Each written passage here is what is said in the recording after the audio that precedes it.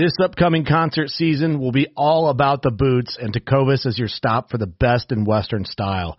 Tecovas has seasonal and limited edition offerings this spring and summer, including men's and women's boots, apparel, hats, bags, and more. All Tecovas boots are made by hand in a time-honored tradition with timeless styles that are always on trend. And Tecovas has first wear comfort with little to no break-in period. It's hard to find this level of comfort paired with this level of style.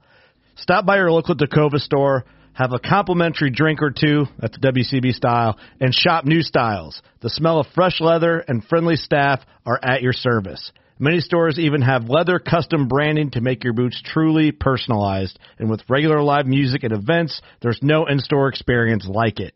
If you can't make it into a store, just visit Tecovas.com. That's TECOVAS.com. They offer free shipping on all boots, as well as free returns and exchanges, and ship right to your door. Go to Tecovas.com and find your new favorite pair of boots today. Fishing like a local isn't just about catching fish. It's about connecting with the environment and the people who call it home. It's about hearing the stories and traditions that have been passed down for generations and sharing unforgettable moments with the people you meet along the way. Fishing like a local is having an experience that stays with you forever. And with Fishing Booker, you can experience it too, no matter where you are. Discover your next adventure on Fishing Booker.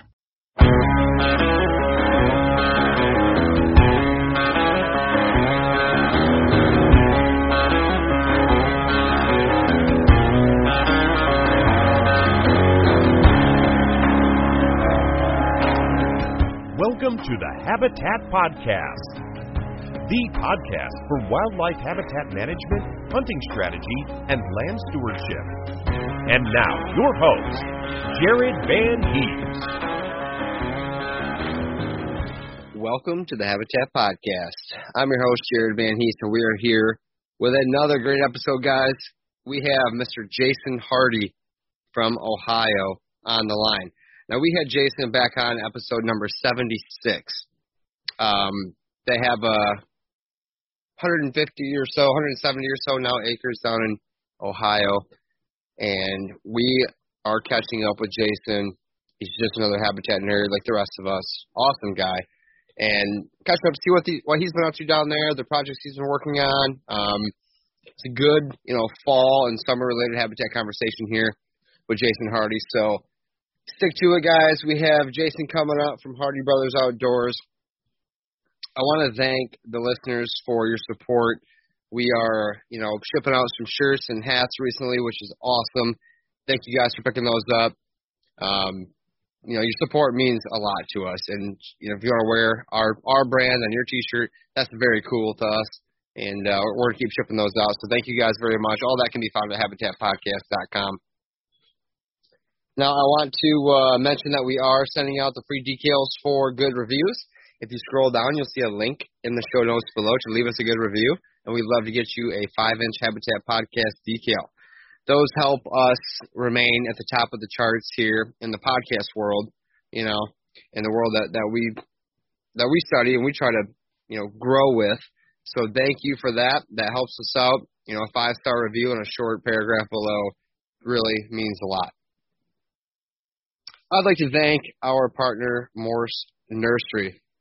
Frank and I have been meaning to get together. We're going to do it here soon about how we go about planting trees. Him and I both, where to lay them out on the property, things to consider. But while we're waiting to get that done, I want to bring up the fact that it's already August, and you should start thinking about trees you want to get on order for spring of 2022. I know it seems early, guys, but all these nurseries out there, a lot of them sell out by the time spring gets here. So people, Charlie always told me to place your orders in the fall, have an idea what you want, and just so you're not, sitting there spinning your wheels in the spring when the certain aged tree or the certain rootstock tree is missing. So we got all ours at Morse Nursery, morsenursery.com. He's got the Tree Survival Kit, which helps guarantee the survivability of your tree. And if not, Frank will replace them. We have a code, 10% off and free shipping with Frank at Morse Nursery, and that code is Habitat10, Habitat10. So, guys, that'll save you some money. Think about your trees. Start thinking about it. Get your order kind of ready, or list of things you want to do, just so you know it's not too late and people sell out. So keep that in mind. If you want to order from Morse and help support Frank over there, his website is morsenursery.com. And we look forward to doing more with Frank and showing off some of the cool bits of knowledge that he knows on some tree planting tips here soon. I'd also like to thank Packer Max Cultipackers, Killer Food Plots, Exodus Trail Cameras, Realtree United Country Land Pro, Lake States Realty and Auction, Michigan Whitetail Pursuit. Guys, thanks so much. Let's get right into it now with Jason Hardy from Hardy Brothers Outdoors. All right, guys, we are back. We have a returning guest, Mr. Jason Hardy, on the line today. How you doing, Jason? I'm doing great, Jared. How are you? Good. Thanks for hopping on here. I know, I'm in the middle of our summer, our little vacation here. We're camping, so if you guys hear any diesel trucks or seagulls, that's probably what's going on. But wanted to catch back up with you. We had you on episode 76, so it's about time to get you back on. Yeah, I appreciate you having me back on. It feels like forever ago, back to 76. Where are you now, 125, something like that? We're about to hit 140. So, yeah. There you go. The halfway mark, every 75 episodes or so will get you back on. Yeah, hey, I'll take it.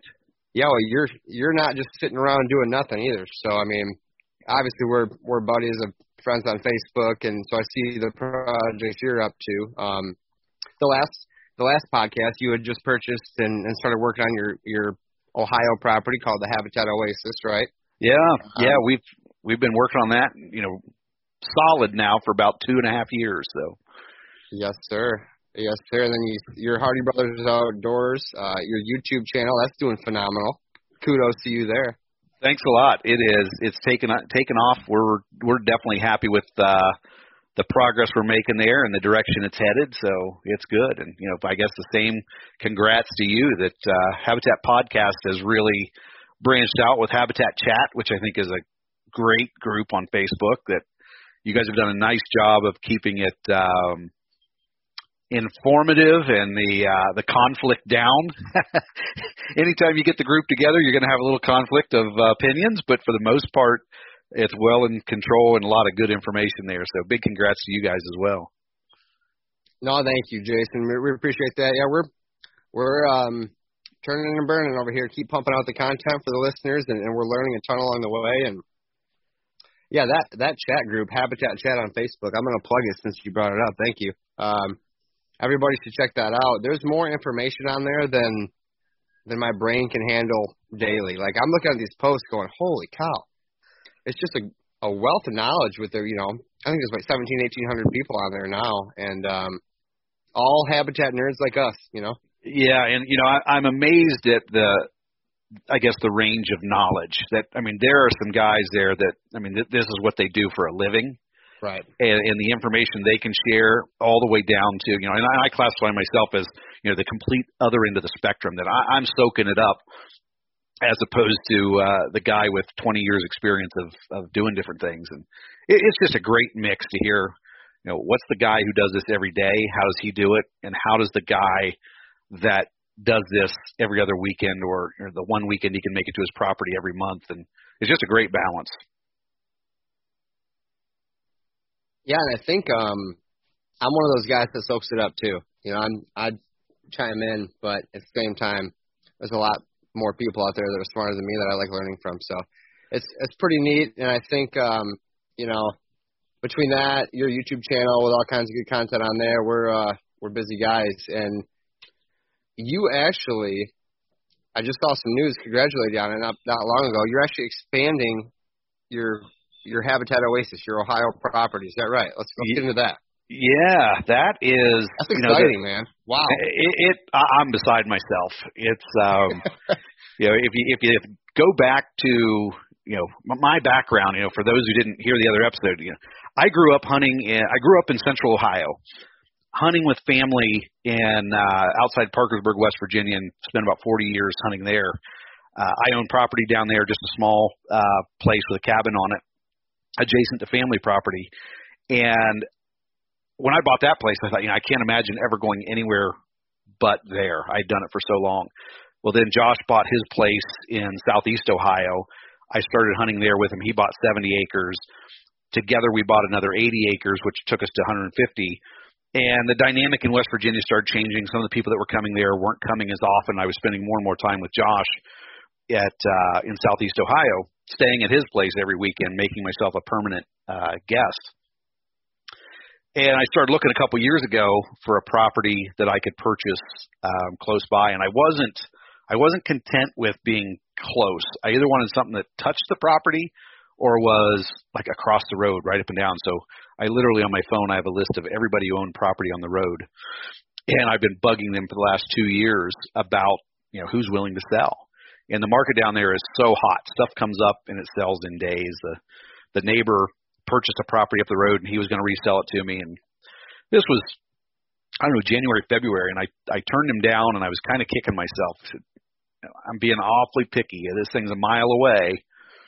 And I just turned down an opportunity to buy something a mile away when stuff's just not coming up. True. And about a month. And real quick, what does that look like when you're bugging your neighbors? Are you shooting them texts? Are you writing them letters? You knock on their door? Give us a quick rundown of what that looks like. Yeah, I wrote letters. I made phone calls where I could find phone numbers.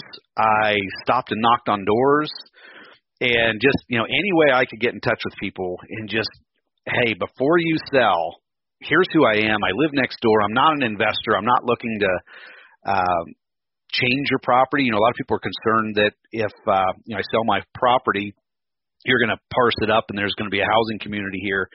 That I want to keep it the way you remember it. I just want a place to bring my family. So I was talking to everybody I could, and thought I had 80 acres locked up, and it ended up being sold to a guy who had bought another parcel off this same owner. So I missed out on that. But I finally got the place. Things were selling so fast. I found something about 2 miles away, and I just decided I'm going to buy it. That it may not be what I want, but I can buy it and sell it down the road. But I want something. So I made plans with the realtor, and I was going to go see it the next day. And I called a neighbor, and I said, hey, Rob, tomorrow I'm going to go buy a place. Unless there's something wrong with it, I'm buying it. And before I do, I want to know that you're not interested in selling. I don't want to come back in 2 weeks and it's for sale, or 2 months. I just want to let you know. And he assured me they weren't selling. We're not going anywhere. But if I was, what would you give me? There's the question you've been looking for. So I threw a number at him, and he, I don't, we're just not in a spot to do it. I said, well, I'd give you a year to move. I said, you can live there rent free. I just know I've got it locked up a year from now. Yeah, that's interesting, but nah. I said, okay, well, when we hang up, I'm calling Megan next door, the next house up, and I'm making her the same offer. And he said, well, see what you find out. Let's just stay in touch. So I called Megan, and Megan gave me the same assurance, and I was fairly certain they weren't going anywhere. And while I was talking to her, Rob beat back in, left me a message, call me. Called him back, and he said, I just called my wife, and come down, we're ready to go. So wow. I was able to go down 3 days later. We agreed to terms. They're still there. They're going to move out, and they want to have their Thanksgiving there in November. But it was That's just, fine. Yeah, exactly. I said, I can wait, and it's quicker than the 12 months that I had offered. Awesome. But it was just a situation, from a hot market. Had that house gone on the market, and he knew that I was interested, so I wouldn't see that it selling out from under me. But had it gone on market, you then get in a situation where you end up in a bidding war. What are all the dynamics that come into play there?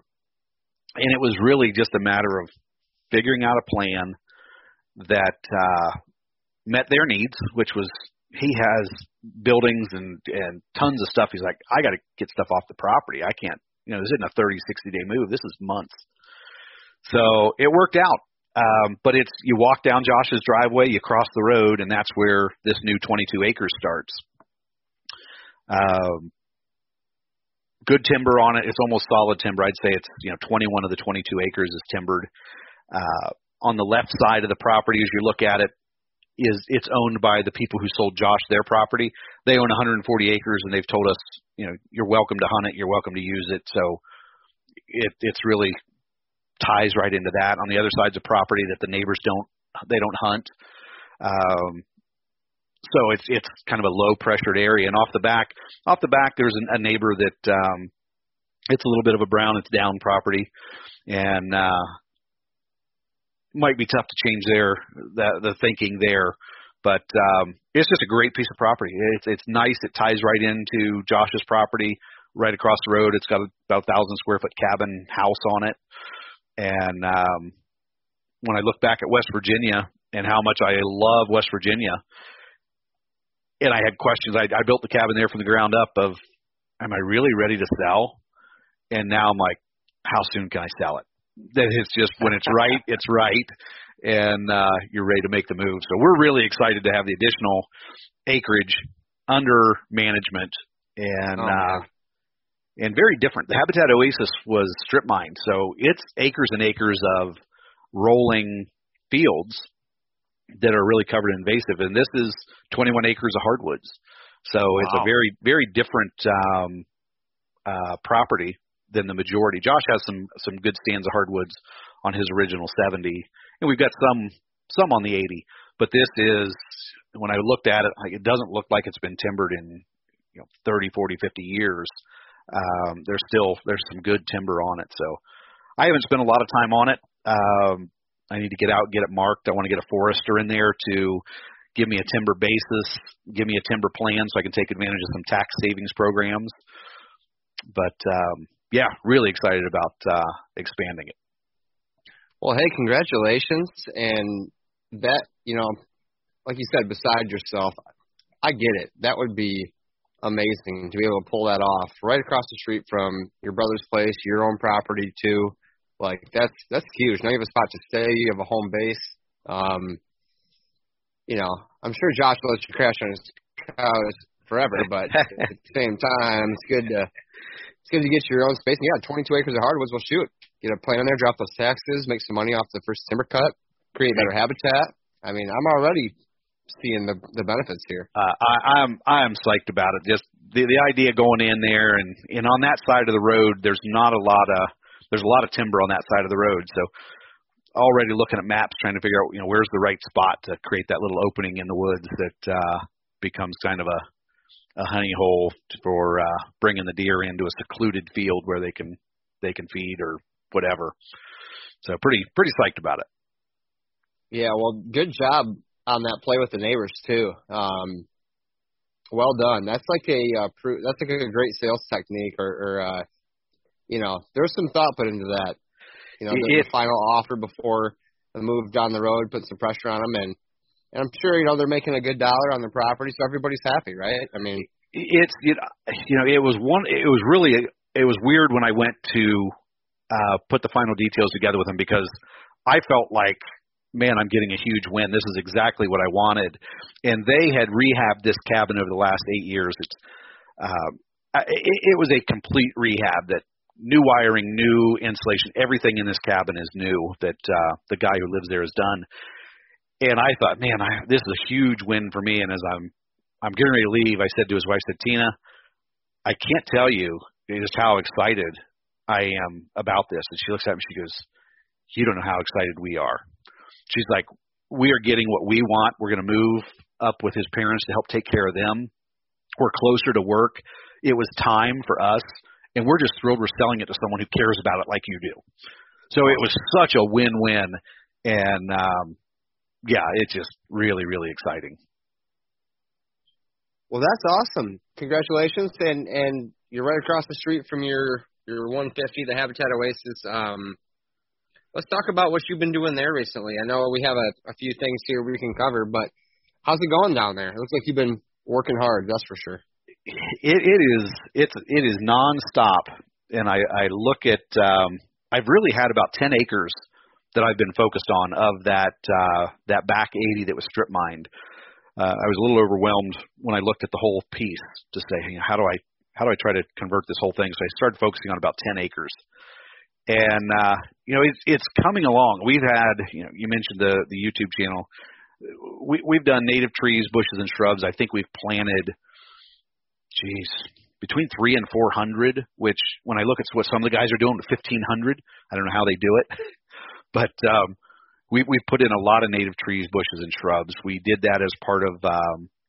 We've mentioned a couple times that we're partnering with everybody we can from an agency standpoint: Soil and Water, Ohio Department of Natural Resources, USDA, Pheasants Forever, National Wild Turkey Federation. Everybody that we can get knowledge from, we're leveraging. And through USDA, we set up an EQIP contract that is helping with the cost of planting those native trees, bushes, and shrubs. I was there checking them this last weekend, peeking down all the tubes to see what's alive and what's not. And for the most part, real happy with the survival rate. So those are coming along. We created the property. I mentioned it's a reclaimed strip mine. When you think about early successional habitat, this property was strip mined back in the 70s. So when you think about a property that's left alone, what it should have done in the last 50 years, you would expect all that, early, mid, late successional stuff to have happened.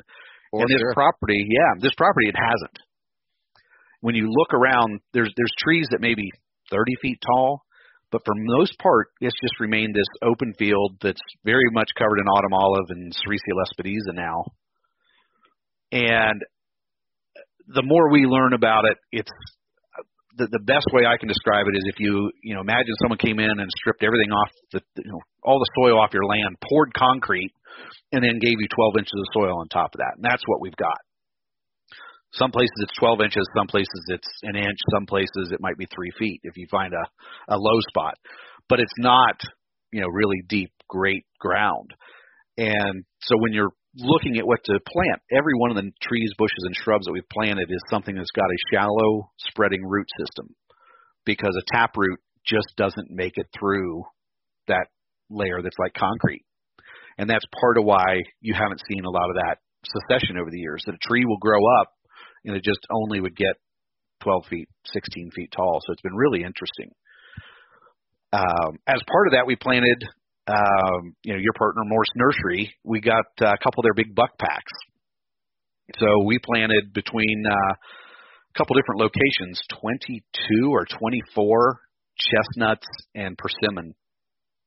Just went out and checked those, and we got a couple persimmon that are struggling along. I won't call them a failure yet, but the majority of them have done really, really well. We got 5-foot tubes, and these things have added a foot of growth in the last, 3 months since we put them in the ground. So they're taking off. We're real pleased with those trees and what those are looking like. Very nice. Yeah, I feel Charlie and Frank over at the Morse team, they have some quality trees. I know they had some struggles this year getting some trees out and orders fulfilled, but they're just growing so fast and it's crazy. So Frank and I are actually going to get together and do some video work here soon. Just glad to hear that yours are doing well. I think the tubes are important as well. I know that my chestnuts that I planted are shooting out of the tubes as well. It's just, if you can picture it, 10 years down the road, it just makes me fired up, That's the thing I keep looking at. I'm like, there will come a day that I got a favorite spot on top of the hill where you can just see across the Habitat Oasis.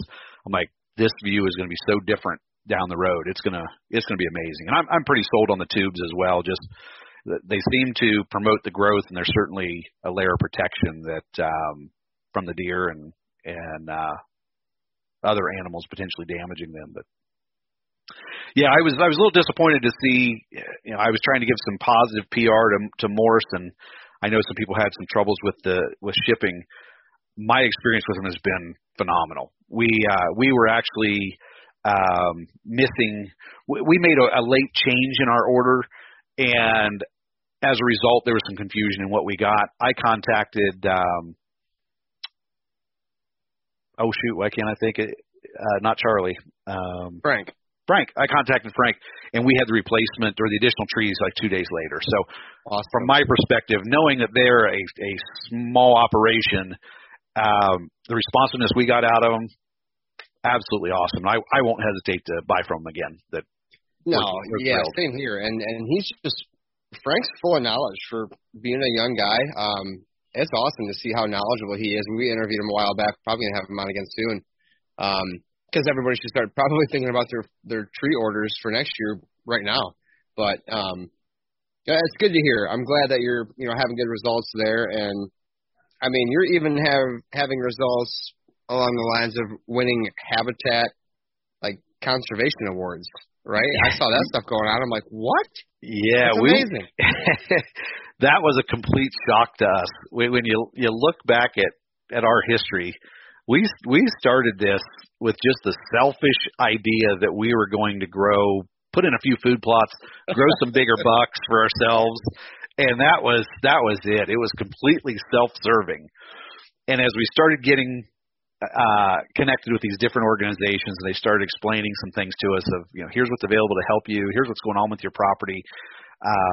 Honestly, Habitat Podcast, I said it the last time, completely changed my perspective on what I was doing out there from just how do I get a bigger buck to how do I make things better out here, in general. And so we started doing more and more projects and got involved with the USDA, and we were doing the YouTube channel, and we were sharing some updates with them, shooting a video every now and then to them and said, hey, here's the trees we planted. Here's this. What do you think? And they called us up one day and said, hey, we're getting ready to recognize some people in 2020, and we want to recognize you as the cooperator of the year for everything you've done. And we were totally floored because that was so not anywhere on our radar. But pretty exciting that normally they do a banquet, but with 2020 the way it was, we went over and got a private ceremony and got a sign, but it was pretty cool to pick that up. And then through the relationships that we developed with organizations, I got a call from the biologist we work with from Ohio Department of Natural Resources and said, do you mind if I pass your name along to the local chapter of Pheasants Forever? They're looking for someone to partner with and donate some seed. Part of their charter requires that they help with conservation projects. So he connected me with Pheasants Forever in the Athens, Washington County, which is southeast Ohio as well. That chapter, they've provided us with some switchgrass seed to help with some projects we're doing. And as part of those conversations, they found out what we were doing and said, look, we're doing our banquet later this year, and we don't have anyone that's doing projects like you're doing right now. Can we recognize you? So we picked up a Habitat Award from the Pheasants Forever, Quail Forever chapter there in southeast Ohio, and a Polaris Habitat Stewardship Award at the same banquet. So completely off the radar for us, but certainly nice to get some recognition for what we're doing. And it was, so not on the list of things we were chasing. Well, congratulations on that. I mean, to have, the partnerships you're making and the resources at hand, and then, showing that you're actually following through with a lot of the projects, that's huge. I think a lot of people, get the ideas and get a list together, but to put forth all the work and get it done is another story. So, very good to see. Yeah. That's one of the comments the biologist said is we do so many of these visits, and we either never hear back or when we stop back, nothing's been done. And, it's good stuff. And I give a lot of credit to, the Facebook page, your Habitat chat, and the overall podcast, being around people of like interests that are sharing ideas is certainly, and sharing successes, very motivating. No, I couldn't agree more, and thank you for that. That's very nice. Now, what projects have you been working on recently at the Habitat Oasis? So, like, tell me what your summers look like and what your fall's looking like there on the Oasis. Yeah, a lot of the projects, just due to the scale of what we have back there, the projects remain the same. We just kind of continue to expand. The Autumn Olive, we are just wrapping up about 3 acres of Autumn Olive that we're clearing. Again, a USDA EQIP project. And I just actually posted today on Habitat Chat a video where I'm out there talking that, geez, the list goes on and on. It all links together. Over the winter, I planted switchgrass, kind of following the Jeff Sturgis approach to how to get a switchgrass stand started. I planted an acre of pollinators.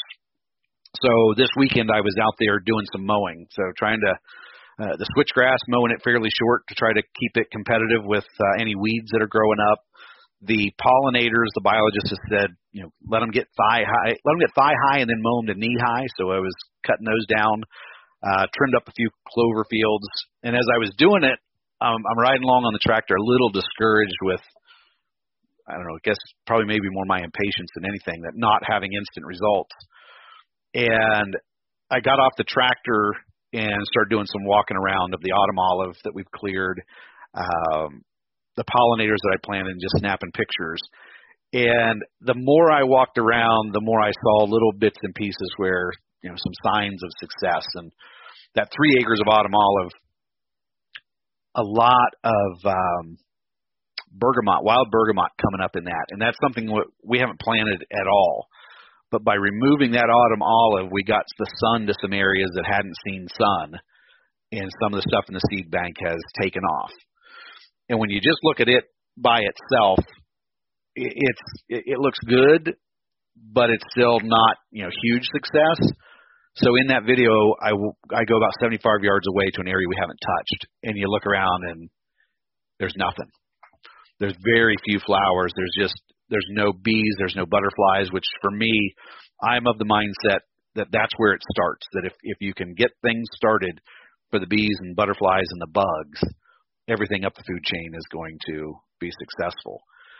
So we're going to continue on those projects. I've got some spraying that I need to do to try to knock back the Sericea. A lot of mowing this time of year.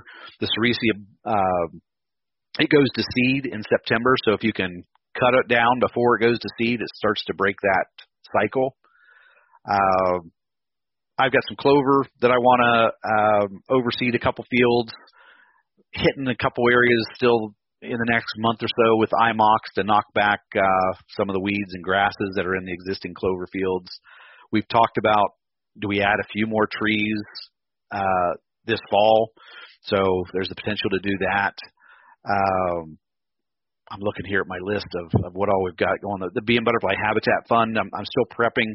I'd like to do another acre of pollinators and just trying to get that area. The more weed-free it is, the more success we're going to have there. So, yeah, I want to hear a little bit more about that, Jason. You're one of the only guys that I personally know. I think Kevin Fry here in Michigan has worked with them as well. But, tell me about how it's coming along. I know if you've heard our podcast with Elsa Gallagher, everybody should go back and listen to that one. Free seed, 2 acre minimum, pollinator mix, clover mix. It's huge. I love the program. But how is it actually going?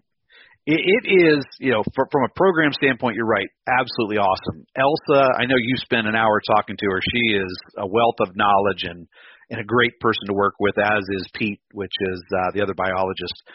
And they have been great. My success, the honeybee portion, the clover has come up really well. The challenge I've got there is there's such a seed bank for me of Sericea, and I hate to keep saying Sericea, but it's just a nightmare to control. There's so much seed in the seed bank, and the only way to kill it is to kill your clover at the same time. My biggest challenge, the honeybee mix, awesome. I've got it up in my apple trees, kind of did a horseshoe around some native warm season grasses to provide some bedding area. in the native warm season grasses with some clover right outside of it. I look at it from a result standpoint, really happy with what I've gotten from the seed mix, not happy with the weeds that I'm trying to control in the Sericea. But that area has come along really well. The other, and I committed to 2 acres of honeybee mix and 2 acres of pollinator. I got 1 acre of pollinator in this last winter, and I told him I wanted to hold off on the other because I didn't feel like I had weeds quite under control. That was the area I was mowing, and it's one of those that as I'm mowing, I'm seeing some flowers in there and some things coming up. So I know that it's coming along. It's not the beautiful field of wildflowers that I want, but that's really not a good expectation in year one. So I'm going to continue to try to follow the direction they give in terms of mowing and maintenance of it. And hopefully next year we see it's thicker, but they've been great to work with. Once you establish a relationship, they're swamped. They're 2 biologists covering 13 states, coordinating the program. They do every aspect of this. They've done webinars here in Ohio. I helped coordinate one with a couple of the ODNR resources I work with. They're just swamped, but once you get connected with them and get a project, they're definitely there to help you and answer questions. They're real responsive in email. They just put out a pollinator guide. If you go out to their website, and I'm going to pull up the website just so I get the URL right.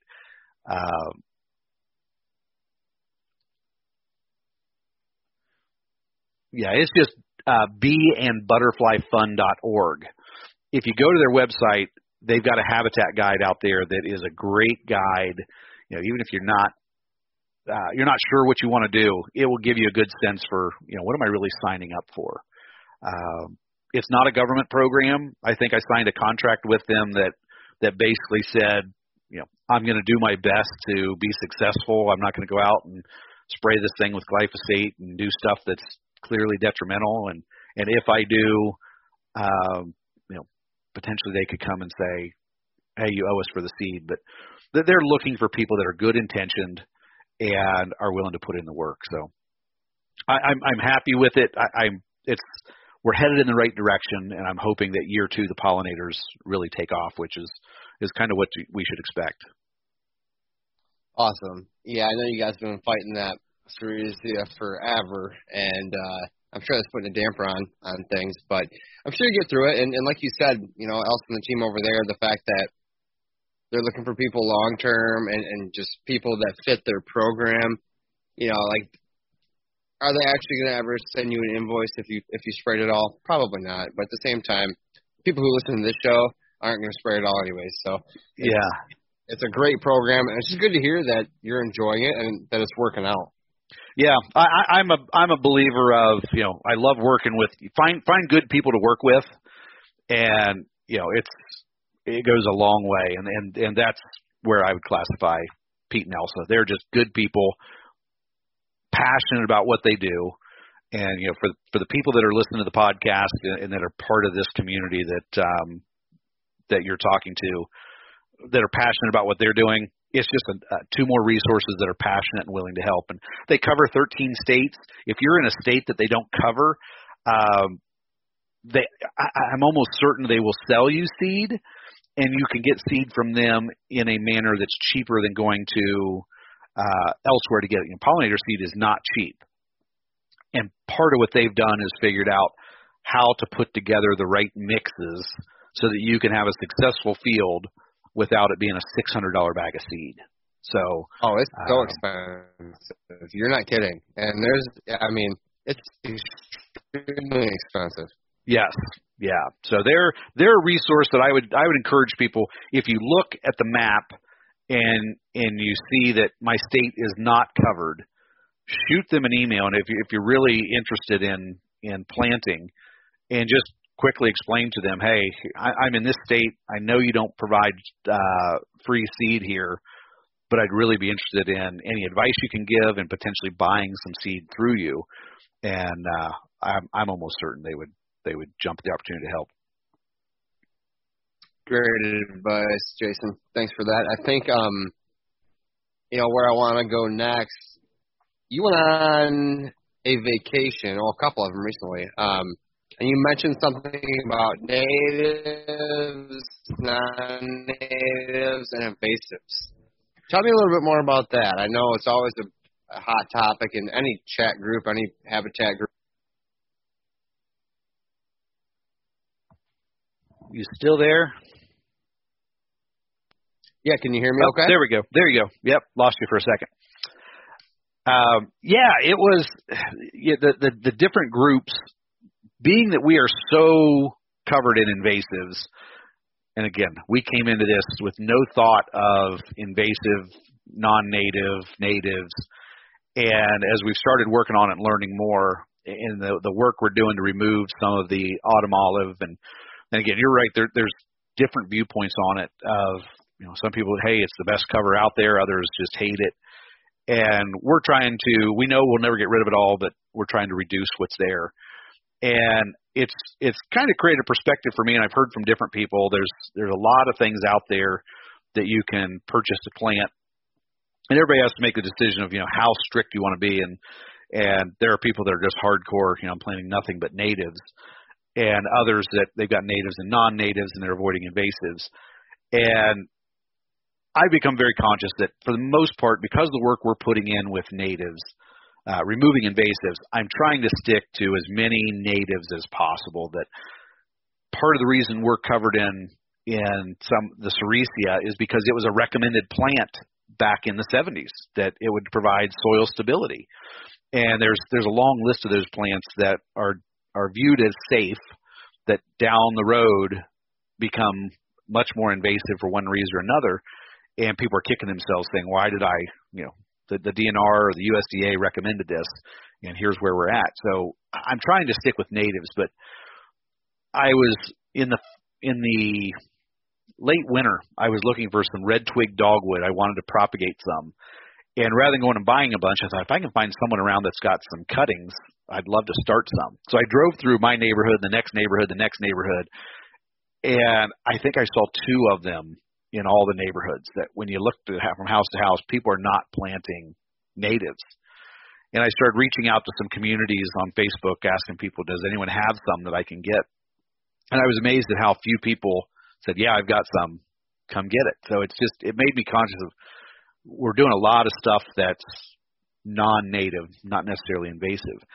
Well, then I went on vacation, and I was out in Montana in some of the back country areas where there's a lot of natives, and there's just flowers everywhere. We were in my son and I did a hike, and there's an area of the forest there that's being managed for timber, which a lot of times you don't see in a public forest, that people are very opposed to cutting trees. And you walked in, and it had been thinned real well. There was a lot of sun getting to the ground. There were wildflowers everywhere. And it was just a really cool sight to look at that and see they're properly managing this forest, that, every tree doesn't have to be saved, and the result that it created underneath it. So Montana was just a really cool environment when you saw all of the natives and the things that were growing out in the wilderness. Then I headed to the Keys, and I spent a week down there, and they've got an issue down there with iguanas. And depending on what you read, they're classified as clearly non-native, but they're classified as invasive on some pages, and others do not refer to them as invasives. But when you drive down the road, they're absolutely everywhere. And many of them are assumed to be escaped and pets that have just been turned loose. And when I would drive down the road and see this, I thought, the person who let their pet, their non-native animal go, probably never imagined that when you drove down the road, you'd see 50 of these over the next mile. And they were just everywhere. And it just really hit me of, what are we doing on our property? When we put something out there that is non-native, are we sure that it's never going to create problems down the road for us? So it was just a really interesting, different perspective when I saw these things everywhere and talked to people who said they will come in, they'll wipe out your garden, they eat the bugs and things that native species thrive on, which makes it tougher for the native species. It was just a very different perspective. So when I saw it, it hit me as something I'm like, we're on the right track. I'm still not 100% that everything has to be, and we got a lot of clover, which is non-native, that everything has to be completely native, but I try to make native as my first choice whenever I can. No, you have a great point there, and excuse this lawnmower that just showed up to mow the campsite next to us. I swear, that's my luck. That's all right. No, I know, and to your point, with our land plan services, we're not pushing invasives or non-natives. We don't want anything that will bite a landowner, you, me, anyone, in the rear in the future. We want to make good recommendations. Yeah, and I believe a lot of the decisions people make are out of true ignorance, and in using the term ignorance in the most proper thing is just not knowing. It's not stupidity. It's just ignorance that I didn't realize this was an issue. And I look at my own lawn. Al made a comment to me one day about I was talking about one of my neighbors trying to save the fawn that was hiding in the woods behind us, and he's like, "Yeah, those are probably the same people that have their yard full of this, and this." I'm like, I got a couple of those that were planted 20 years ago that I had no idea. So I think Bradford pear, calorie pear. I've got some. What the heck are they? They're not pear trees. Shoot, I can't think of what they are. Red bushes. Barberry, red barberry. Oh, gotcha. Yeah, so I've got a couple of those on the side of the house, and I keep looking at them, saying I need to remove them. And Al would be happy if you did. He would. So yeah, when he threw that out, and I'm like, I look around at the neighbors, and I'm like, most people are doing stuff. It's at the local nursery. They're seeing it on a website. They're hearing it from others, and they're taking what they know at that time. They're acting on it, and don't find out or may never find out that that's not a plant that you really want to promote. So, so I think that's part of what we're doing with the Habitat Oasis project. Is some of it's just some education that as someone else heads down the path, we're learning a lot. We're making a lot of mistakes, and learn from what others are going through as you start your project. So. That's exactly what we're doing here at the podcast too. I think a lot of people start out these projects on their property with a food plot, right? And then now look what we're talking about today. We haven't even talked about food plots yet. And right. It's like once you make that transition into a habitat manager, if you will, which I think all of our listeners do, they start in the beginning and they make that shift, make that focus more towards the habitat. If you don't know, you don't know, Jason. So you're right. Like, out of pure ignorance, you just don't know. So yeah, and that's okay.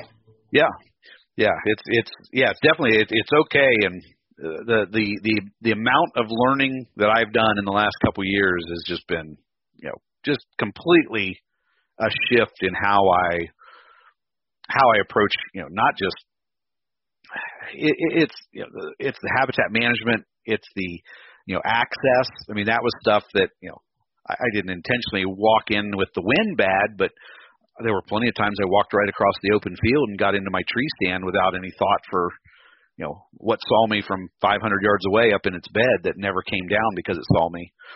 So I've changed a lot of things just from listening to different people and ideas. Okay, the lawnmower has left. Thank the Lord. No, great points there. I think you mentioned in the notes here something about, when things aren't going well.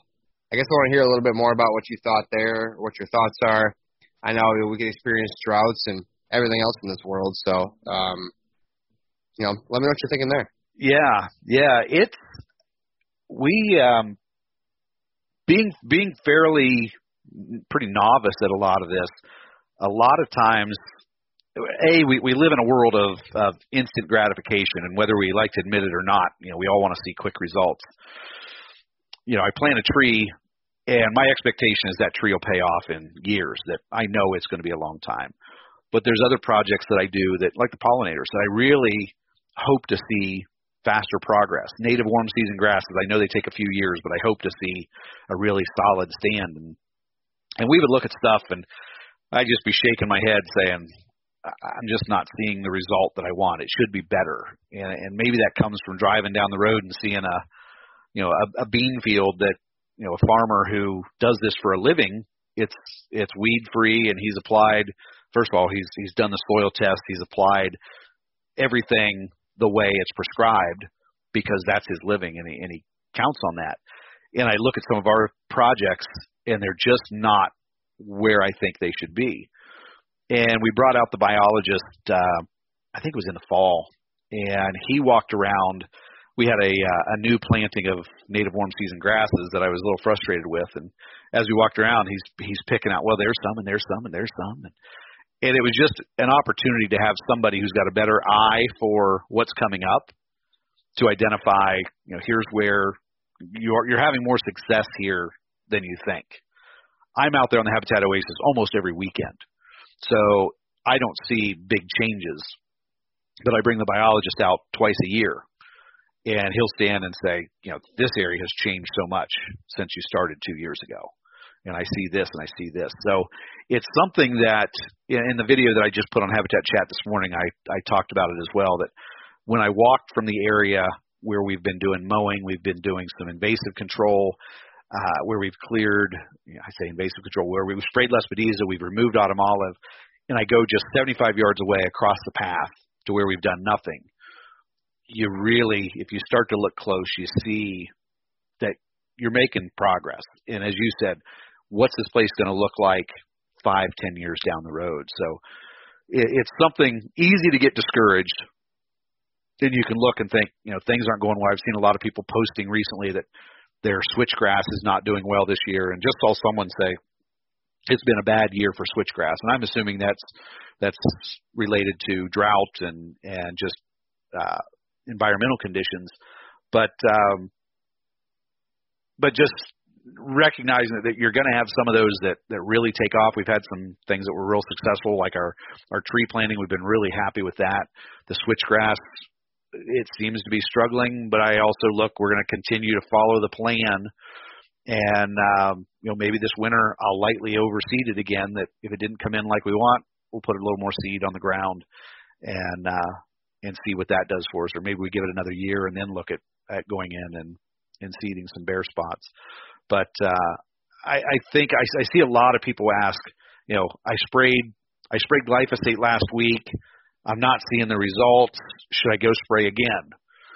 And we all want that quick fix. That I want to see. I sprayed it. I want to see it dead. And when you look 2 weeks later, you're starting to see the yellow and stuff is dying off. Clover field. I put down clover seed, and I'm not seeing the germination I want 3-4 weeks later, and it's just not doing what I want. Should I add more seed? We're all so used to that, and I think taking a step back on something, it's great that people ask the questions, because I see a very consistent answer. Your clover field is going to be much better in year 2 than it was year 1. Give it some time, and oftentimes that's the answer people give, is just give it some time. And that's what I'm finding is slow down, take a look, take the small wins. There are spots that you see, hey, this really coming in well here. Let's give it some time and see how it does on the broader scale. And there's going to be things that we may just have to redo. I've got some areas that I'm already looking at that I did not kill back some of the invasives as well as I should have before I planted. I'll end up probably sacrificing that field so that I can get those invasives under control, and I'll replant. I've got an area with some clover in it that I'm most likely going to do that in the next couple weeks. Just start that one over, because the invasives are just thick enough that I'm not going to have the success I want long term if I don't get them under control. No, I like that point there. I mean, it's easy to get caught up and to, again, back to our earlier, point of the conversation, if you don't know, you don't know. So you're expecting that first year switch to be banging, looking awesome, and then this year it's been terrible. Speaking from personal experience, well, I was just out of my place crimping in my brassicas with the roller crimper, and I have switchgrass popping up everywhere in these first year areas. Now there's also every other weed known to man in there right now, but that's okay. I know that because I have a second year stand right next to it that looks a lot better. Yeah. So it's like it was a terrible year for Switch for anybody wondering, but the seed is in the ground, it's there, and stratified and should be getting going now. But yeah. How are your trees? Did you plant a bunch of trees too? I didn't plant many this year. I planted a bunch in the past. Oh no, I planted 250 Streamco willow. Yes, I did that. I didn't plant very many. Only 250 this year. Yeah, well, I put my kids into the labor mode, and we planted a bunch. Those are doing well. They were rooted cuttings this time instead of regular cuttings. I think if you can get your cuttings rooted first, whether it's the dogwood, whether it's the hybrid willow, Streamco, they're doing good. But it's also been a wetter year. But what I'm noticing, to your point about stepping back and just observing, you think like it's just uphill battle all the time. But if you come to my property now and you were there 5 years ago when I bought it, it is way different. You know, I have chestnut trees that are flourishing. Apple trees that should start producing. The brush, the tall screening I've made is just a thick wall now. There's scrapes popping up everywhere, last fall that, weren't there in years prior.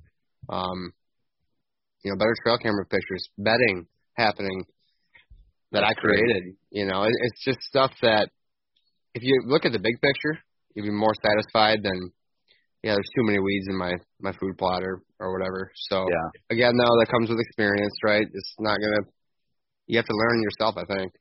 Yeah, we actually have a field. Josh calls it the Lone Pine, and he had was it last year? I think last year he tilled it and didn't get around to planting anything, and it came up in the thickest stand of ragweed. Actually, he did put some clover seed down, and it came up in this stand of ragweed that was, I don't know, thigh high, thick as can be. And it just looked like a total failure as a food plot. He went in, mowed it, he hit it with lime, he hit it with some fertilizer, and this year he has the most amazing clover field. Nice. It is, I mean, when I walked back there, when we went back to check on it, and I'm like, this is incredible. I mean, when you talk about transforming this area that was just kind of a grassy, I think it had been pasture years back, but it's this little pocket where there's all kinds of early successional growth around this little pocket. And now you walk in there, and it's just one of those that it's the great example for, you're going to win some, you're going to lose some, and, some of them you're going to win, and it's going to take longer to do. This was a relatively quick win that it looks amazing. And it's the type of thing that gets you saying, okay, so I know I can be successful. I just need to, maybe this other area needs a little more TLC to get it going. But, it's good when you step back and you can see, there are successes here, big wins here, small wins here. We're struggling over here. And just keep it in perspective that, everything's not going to be a home run every time. Well said. Well, I want to hear about, before we wrap this up, I'm sure you have some trail cameras out there. Maybe you're one of the guys that keeps it under wraps, but I'm asking now. What do you got floating around? Your food plot plans. Let's hear about the bucks you're after and, the food plots you're putting in here yet this year prior to hunting season. Yeah, I keep some trail cameras out year round. I actually just went and visited them early June. Went out, freshened up some batteries, put out a couple new cameras. We had a company contact us and said, would you be willing to test out our camera? and give us some feedback on it. So I put a couple cameras out. I just picked up cards Sunday. Lots of doe activity on this particular site. I've got a mineral lick that they have just torn to pieces. A couple year and a half bucks. There's nothing on there, but I tend to see August, September, I start seeing some of the bigger bucks show up there, so I'm looking forward to seeing what's there. I jumped a couple bucks as I was checking one camera, just a couple more year and a half bucks. The neighbors that, I don't know, they've got a food plot 400 or 500 yards from us. They're saying they're seeing some really nice bucks. So I've not gotten anything on camera. It's early. I've only checked cards once. I've actually got all my cameras sitting here, getting ready to give them some fresh batteries, get them cleaned up and back into the woods in the next week or two. But nothing on there. I did get some nice pictures after season. So I know we had some survive. So we know there's bucks out there, just a matter of getting them back on camera. I put a few more out, and this last weekend I'll get more out this coming weekend. So I'm hoping to have some pictures in the next couple weeks. But we always get one or two, and I had some monsters last year that I didn't hear anyone talk about shooting them. And I stay in touch with all the neighbors pretty close to keep track of who's shooting does and what everybody's shooting. So didn't get any reports of any big bucks being taken. I know there were a few around. So nothing on camera. And just the next couple weeks, I've got a couple areas that I've got a clover field that's kind of one of my favorite spots to hunt. I had a buck in there last year, the first night I hunted, that another 3 or 4 steps and I had a shot at him. And so I'll be back in there. He and other bucks tend to make it into that field in September and October. We see them there a lot. So that's a field that needs a little bit of seed. It's got some grass that I hit it with IMOX earlier. It knocked it back. I'm going to hit it one more time and do some overseeding there. I've got another area. It's kind of a new spot that I seeded with clover last year. It's coming in. I'll probably hit that with some brassicas and see what we can get going there. But those are the big plans. One of the things I keep thinking I'm going to hit up Al for a good fall mix. I've got some areas that are out in the field that they're not huntable. I'm still trying to control some weeds and just look for a good soil building mix that I can plant out there that'll do good in the fall and into the winter. So I figure Al's the guy to give me some ideas on that one. Yeah, I bet you're right about that. I think Al will set you in the right direction for soil health. We should get him on here to talk soil one last time as well this year yet. Yeah, that's interesting stuff, and I'm seeing more and more people talk about it as people start talking a little bit more about no-till and soil health. It's kind of interesting to see it catching on more. Al got me interested in it, and the more I've read about it, we're right now there's no plans to get the tiller out.